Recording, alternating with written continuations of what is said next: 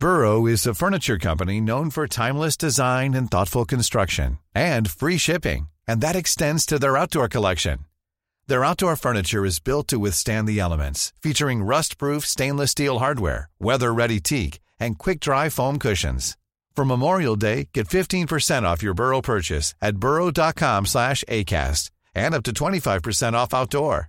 That's up to 25% off outdoor furniture at burrow.com/ACAST. Do you know a student getting ready to go to college? Or are you looking at going back to school yourself? The Woodward Hines Education Foundation and the Get to College program help more Mississippians get to and through college to get certificates and degrees that lead to meaningful employment. They offer free college planning advice, including hands-on FAFSA completion assistance through in-person or virtual appointments. Visit gettocollege.org to learn more.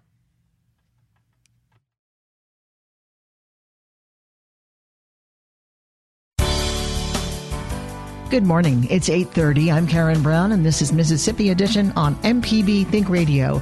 On today's show, we talk to a leading school choice advocate about what he thinks is and is not working in the special needs vouchers program. I would say the program is working great. In fact, one piece of evidence to support that is that we've seen a 70% increase in the number of students accepted into the program this year over last year. Then, a new bill to protect patients from sexual abuse from their doctors. And after Everyday Tech, the current NASA administrator makes his last stop to the Stennis Space Center and talks about the ongoing quest to get to Mars. That's all coming up. This is Mississippi Edition on MPB Think Radio.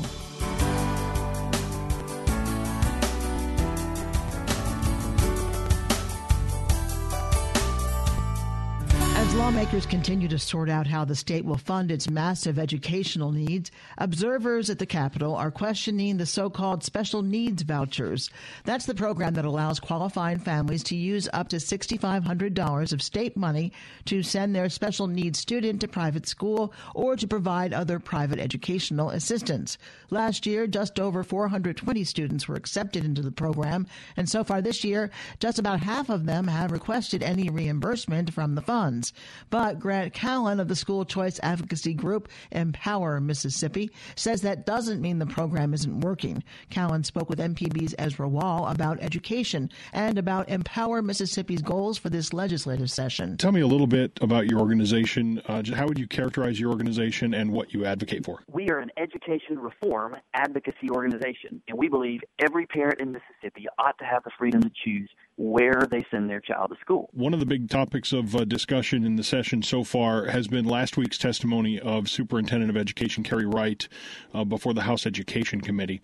One of the things that came out of that conversation was a revelation that was a bit surprising to some. I think it's accurate to say that relatively few of the people who have been part of what's commonly known as the special needs vouchers or the special needs accounts that the legislature has set up have actually requested reimbursement from those accounts this year. About half of the people who have been approved for accounts, 400 some, have been approved, and 200 some of those have gotten reimbursements or requested reimbursements. Some have taken this as a signal that the program is not working as intended. You disagree with that? That's right, and I would say the program is working great. In fact, one piece of evidence to support that is that we've seen a 70% increase in the number of students accepted into the program this year over last year. However, there are some little kinks in the way that the application process and window worked last year, in that students weren't notified that they were eligible, that they had been accepted into the program until mid-July, which is really about a month before school starts.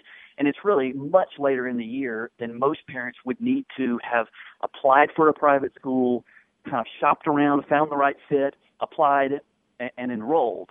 And so by the time most parents found out, it was late in the year. And so we have found that there are a number of families who have applied, been accepted into the ESA program, and for whatever reason, either it was too late in the year to make a switch, or they decided they're happy where they are not actually using the scholarship. So there's a waiting list of over 200 kids that want to get into the program.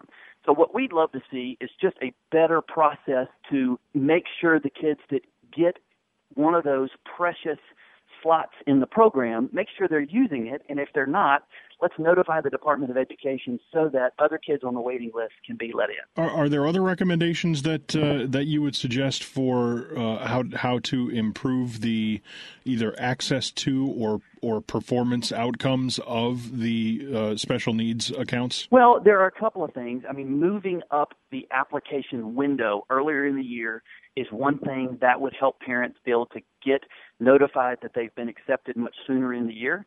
Another thing would be for parents, once you have received one of those slots, they ought to be required to notify the department before school starts whether they plan to use it or not, so those spots can be freed up.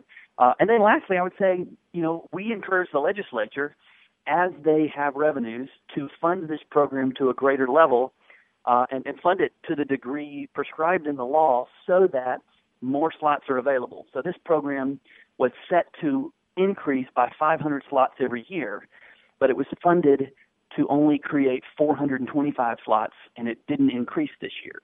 So if it goes up every year, there won't be a waiting list, and if a student ends up not using the scholarship, it doesn't harm another student who doesn't get to use it. There's pretty wide agreement that in Mississippi more needs to be done to make sure that the educational outcomes for special needs students is as high as it can be.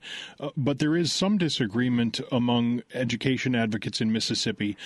Some advocates argue that this particular program undermines rather than reinforces education opportunities in the public school system by taking public Inauguration Day is right around the corner, and Chapter 1 of a new administration is set to begin. As stories take shape, NPR will be here with coverage you can depend on to help you make sense of it all. Listen every day. This program does nothing to harm public schools. And this is not the First Lady's style can telegraph a message. The idea of her being inclusive was very important. Style mavens on the transition from Michelle Obama to Melania Trump. Melania Trump is an extra.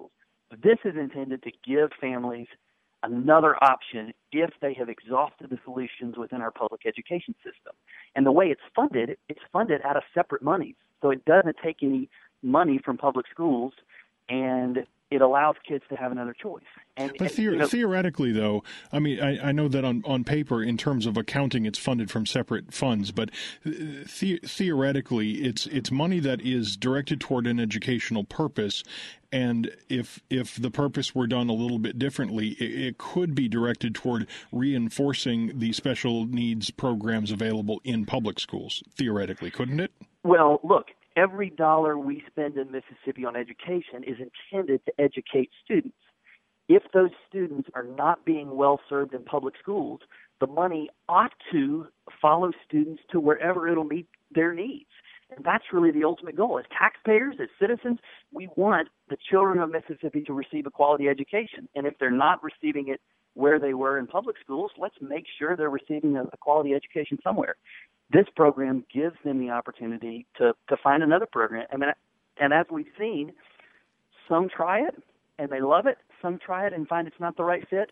We just want them to be able to try. So your organization, Empower Mississippi, advocates for school choice, basically, for the idea that funds should follow students no matter what school they decide to go to, private schools, public schools, etc. Is that a fair characterization? We advocate for a variety of reforms, including school choice. And yes, we would love to see education funds follow students to wherever will meet their needs. What, in addition to the things that we've been talking about, what else are you hoping for in terms of either action or conversations as part of the 2017 legislative session? Well, this is not really a legislative thing, but we are enthusiastic about communities around the state that are working to put together plans to attract and or create charter schools. So, as we've got 3 charter schools in Jackson that are doing well, that are serving students, parents love them. And we just need more of those in the communities where students are being left behind by traditional public school. Charters are public schools, and they give kids another opportunity. So we're working alongside parents and community members to help them organize together to put together plans to start charter schools in some of these communities where they need them. As far as the access to charter schools goes, does it concern you that so far the only schools that are up and running are in the Jackson area, in fact, in Jackson itself? Well, I think you have to start somewhere, and I applaud our state charter school authorizing board for maintaining a high bar on what's required to start a charter school in Mississippi. And, most of those applications have come from Jackson at the moment, but I am really encouraged that there's a number of things swirling in other parts of the state where plans are underway for charter schools, and I think we're going to see some of those get approved. Grant Callen is the founder and the president of the education advocacy group Empower Mississippi. Grant, thank you so much for the time today. My pleasure. Thank you, Ezra. In other news, Mississippi physicians who have sex with their patients could soon face prison time if a bill in the state legislature passes. MPB's Desiree Frazier reports. House Bill 340 would make it a felony for physicians to have sex with a patient. They'd also face up to 5 years in prison and up to a $100,000 fine or both. Dr. John Hall is with the Mississippi State Board of Medical Licensure. He says cases of sexual misconduct are rare, but do happen. Right now, they're investigating 6 cases. He says medical providers sometimes report their colleagues. Other times, a spouse calls to say their loved one is having an affair with a doctor. We would gather as many of the facts of the case as we could at that time. And depending on the circumstances, we would, in many cases, involve the Attorney General's office early on. Hall says Mississippi regulations don't specifically mention sexual misconduct. The behavior falls under the category of unprofessional conduct. Bill 340 raises the act to the level of a crime. A nationwide investigation by the Atlanta Journal-Constitution is drawing attention to the issue. The report rated Mississippi 37 out of 100 for categories including discipline and reporting incidents. Hall says when doctors are found guilty of sexual misconduct, the board can revoke their medical license. However, physicians can petition to have them reinstated annually. House Bill 340 makes the revocation permanent. Hall says protecting the doctor-patient relationship is important. This is something that's hitting every jurisdiction at this point, and it's really, to my mind, it's just nice to see Mississippi out in front on it. House Bill 340 also applies to physician assistants, podiatrists, and acupuncturists. Desiree Frazier, MPB News. On his last visit to Mississippi, the outgoing NASA administrator is talking about going to Mars. Hear what he has to say after Everyday Tech. This is Mississippi Edition on MPB Think Radio. On the next Fit to Eat, I'm going to show you how to make butterbean soup with ham and some other butterbean recipes. Registered dietitian Rebecca Turner will show us how to make a healthier corn dog. We traveled to the Wise Family Farm in Pontotoc, Mississippi to see their butterbean harvest, and we have a very special guest, State Senator from District 49, Sean Tyndall, to be here and help me put it all together. So join us. Saturday afternoon at 1:30 on MPB TV. This is Everyday Tech on Mississippi Edition. I'm Sharita Brent here with Wilts Cottrell. And this morning we're going to be talking about if you are considering cutting your cord to cable, we'll talk about some alternative options for you. Good morning, Wilts. Thanks for being on. Good morning, Sharita. Happy New Year. Happy New Year to you. Since it is the new year, people are exploring different things when it comes to their finances and technology. And one of those things that I've seen a lot of my friends talking about on Facebook is they want to get rid of cable. What do you think about this idea of folks cutting their cable off? Are they still able to access TV shows and movies and things even if they don't have cable? Well, really, they are. There's so many digital options out there. And, of course, the big thing this comes down to is what do you have for Internet connectivity? One of the very first questions people need to think about. I know we've heard from callers in the past, especially across Mississippi, maybe in areas that don't have the greatest Internet connectivity, but that is a consideration. But if you have a good Internet connection, or at least a halfway decent one, it's definitely a possibility and something I've been exploring myself as well. So why is that Internet connection so necessary or mandatory when it comes to getting rid of cable? Well, a lot of your online services that you hear about, like your Hulu's, your Amazon Fire, the Roku, which happens to be the one that me and my family we use pretty extensively. They have to have an internet connection to still bring that signal in. It's not like the old days of pulling it out of the air. Now, that being said, there are still some channels in the air. You can get, for those of us in the Jackson area, our major channels like, 3, 12, 16, and 40 are actually in the air. And with an HD antenna, you can pick those up, no internet required. But going beyond that to get your movie channels and things like that, you're going to have that internet connection to take it to that next step. Talk a little bit more about this Fire Stick. I've heard that there's a locked and an unlocked Fire Stick, but I've really seen a lot of publicity about it lately. What is the Amazon Fire Stick? Well, the Amazon Fire Stick is very similar to things such as your Google Chromecast or your Roku Stick.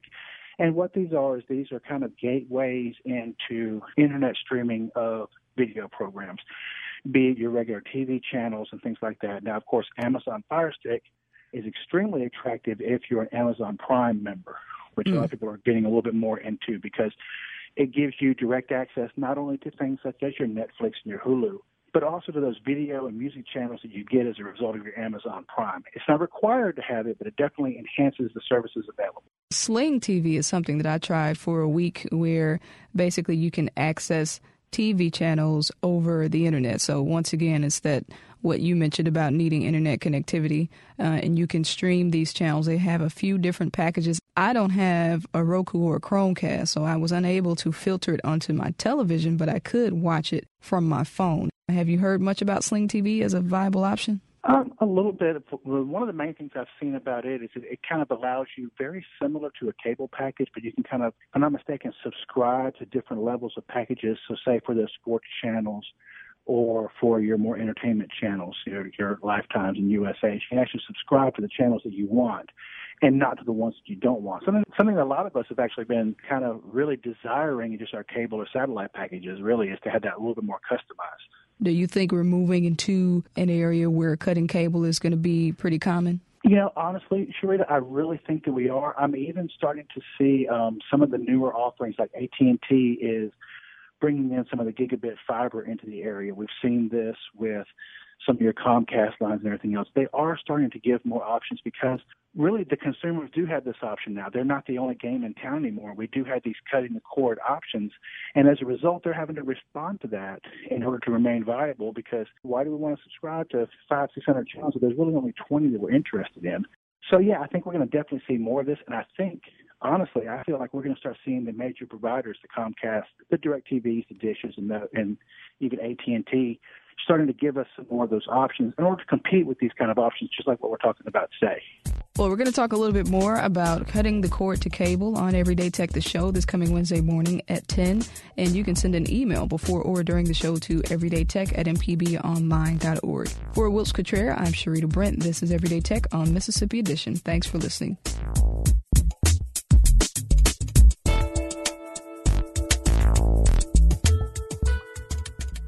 You have the right to remain silent. Anything you say can and will be used against you in a court of law. Hi, I'm Sharita Brent. On In Legal Terms, the focus is always you and your rights. From Miranda rights to civil rights, our legal experts will inform you of your right to do or not to do according to the law. Join us Tuesday mornings at 10 for In Legal Terms on MPB Think Radio.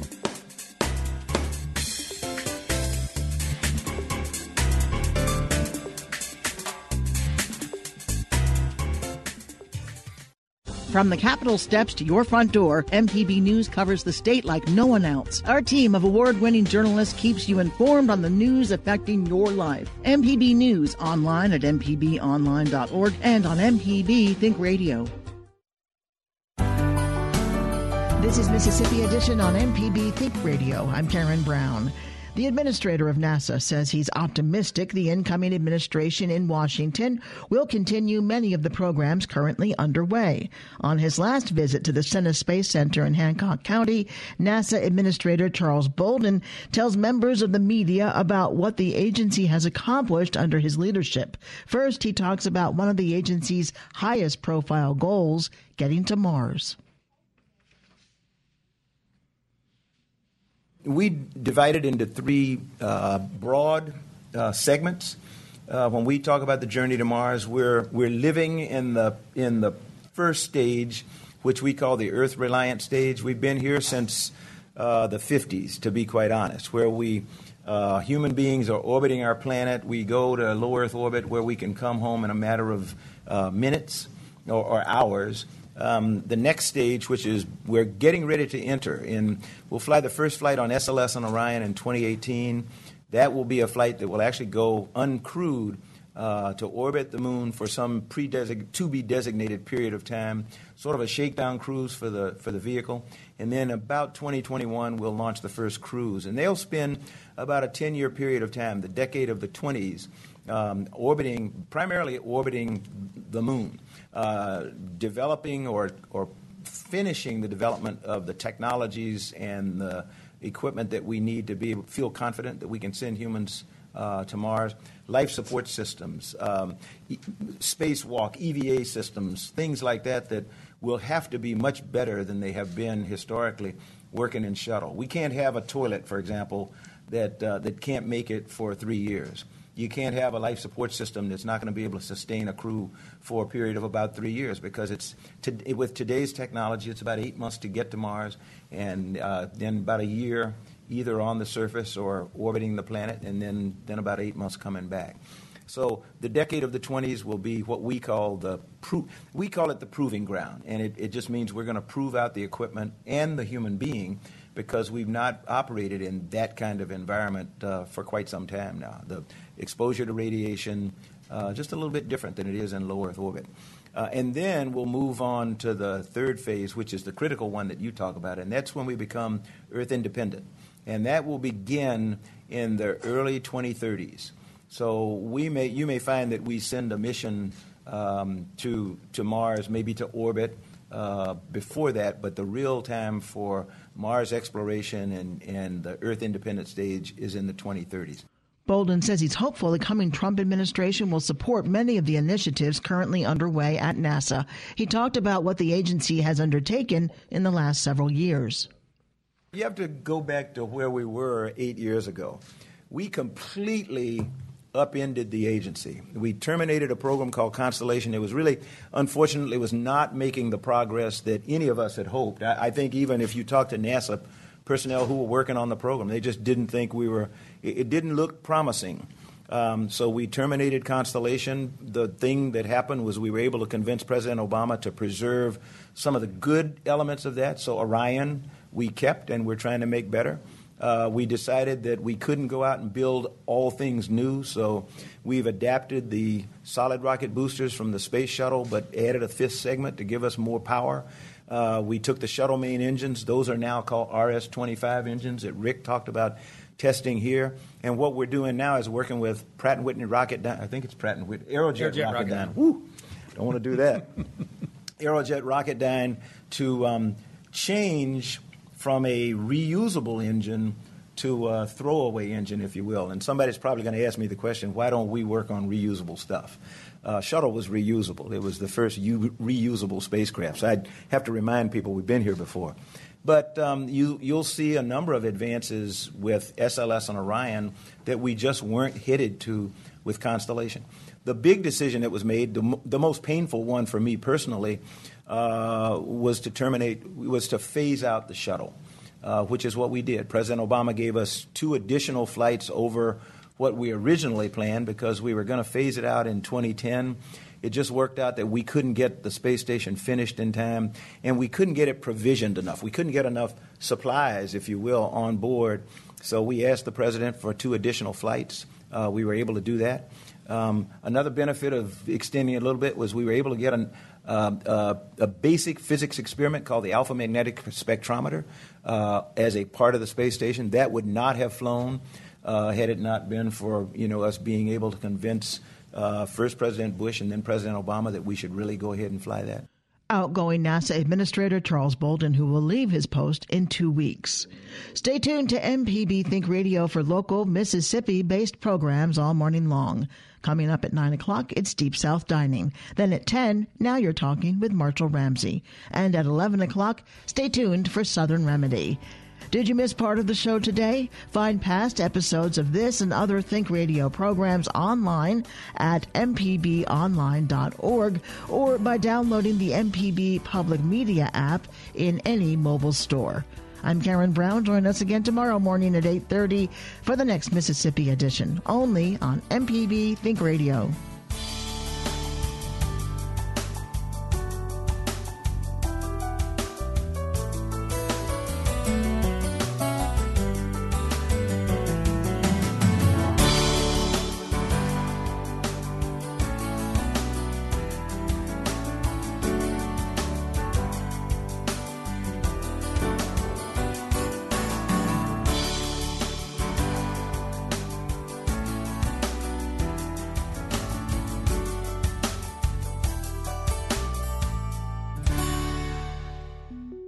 Podcasts of your favorite MPB Think Radio programs are available now.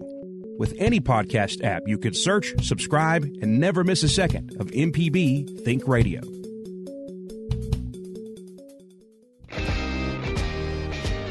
It's Marketplace Tech for January 9th. I'm Ben Johnson in New York. Today, Uber is releasing a trove of anonymized data from its cars in 3 cities: Sydney, Australia, Manila in the Philippines,